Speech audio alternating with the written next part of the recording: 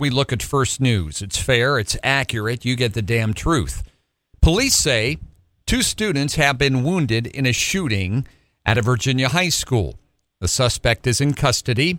The boy was shot in the face at Heritage High School, and the girl was shot in the leg. Both 17-year-olds were taken to the hospital. Neither injury was life-threatening. Police said they have taken a boy into custody. Authorities believe the suspect and victims knew one another but did not provide any more details. The firearm was found at the scene of the shooting. The school system superintendent said the high school does random searches for guns. They do not have metal detectors. Options remaining for thousands of migrants straddling the Mexico-Texas border are now narrowing. The U.S. government ramping up to an expected expulsion flights to Haiti, 6 per day. U.S. officials said 6,000 Haitians and other migrants have been removed from that encampment under the bridge at Del Rio, Texas.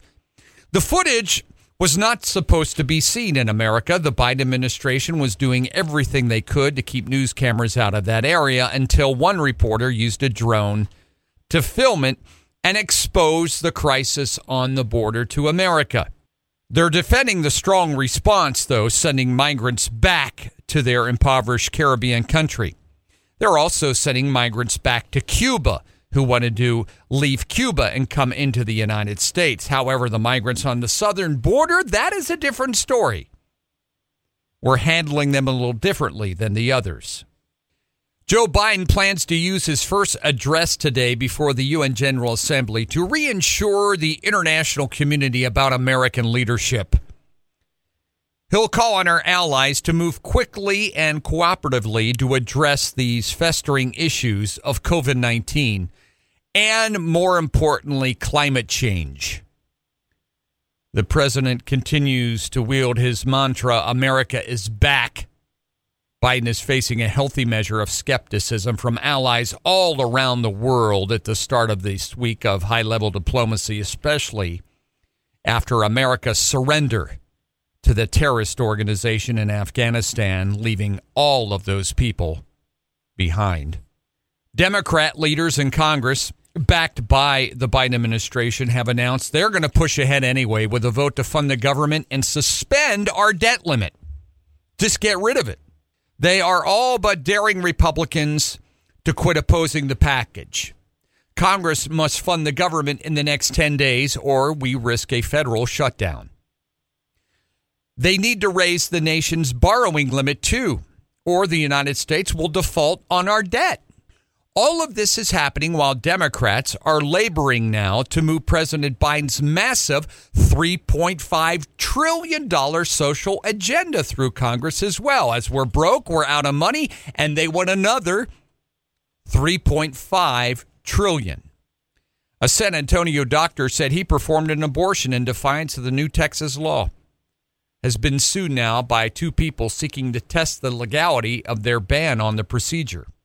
Former attorneys in Arkansas and Illinois filed the lawsuits Monday against Dr. Alan Braid, who, in a weekend Washington Post opinion column, became the first Texas abortion provider to reveal that he's violating the law that they passed down in Texas.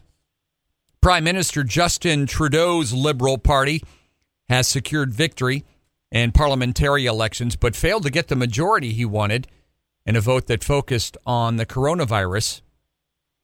Trudeau entered Monday's election leading a stable minority government that was not under threat of being toppled, but he was hoping Canadians would reward him for a majority, and they did not.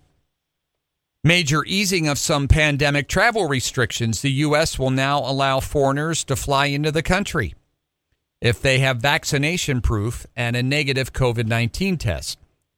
The White House said the changes will take effect in November. Now, when asked yesterday, Little Red Riding Hood was asked about how come we don't expect people coming across the border then to prove that they have vaccination or a negative COVID-19 test. She said, it's just different.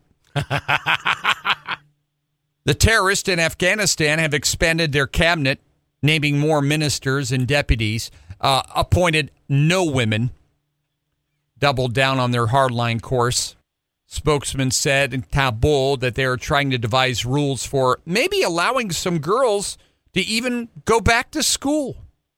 Johnson & Johnson have released data showing that a booster dose to its one-shot coronavirus vaccine will provide a strong immune response months after people receive the first one. J&J said Tuesday it ran 2 early studies in people previously given the vaccine and found that the second dose produced an increased antibody response in adults from 18 to 55. There were several small earthquakes that shook the Spanish island of La Palma off northwest Africa. The quakes in the early hours this morning keeping nerves on edge there as rivers of lava continue to flow towards the sea. The new vent is outside of Cumbre Verde Ridge. The volcano first erupted Sunday after a week of thousands of small earthquakes. The so-called earthquake swarm gave authorities warning that the eruption would be likely. It allowed 5,000 people to be evacuated. Public health officer in northwestern Montana has resigned his post to case, quote, the strife and conflict among the minority of people objecting to his recommendations in dealing with coronavirus. Nick Lawyer resigned his post in Sanders County on Friday, 2 days after a member of the public blamed him for his wife's death. Gerald Colvier told county commissioners that his rules of protocol cost his wife her life. He complained that she was not given ivermectin or hydroxychloroquine. The health board does not make any decisions about the medical treatment that people receive. Interior Secretary Deb Haaland is now moving the headquarters of the BLM again. Now she's moving it back to the nation's capital. Folks, you wonder why Washington is such a bunch of screwy nut jobs. So we spend all that money. We move the BLM headquarters out to Colorado. Okay, it's there for a couple years. Now she decides, I want to move it back to Washington. So she's reversing the decision made by the Trump administration. The Bureau lost nearly 300 employees to retirement when it was moved to Grand Junction, Colorado, because people who lived in D.C., they didn't want to move to Grand Junction, so they retired. The agency has broad influence over the West. Most of the BLM and all the decisions with it all deal with us out west, managing our public lands. Most of it's all out west, fossil fuel extraction, renewable power, grazing, recreation, wilderness. It's all out west. Haaland said the agency's current space in Grand Junction will become its western headquarters. But new people in office, so we spend your money, folks. They just spend it.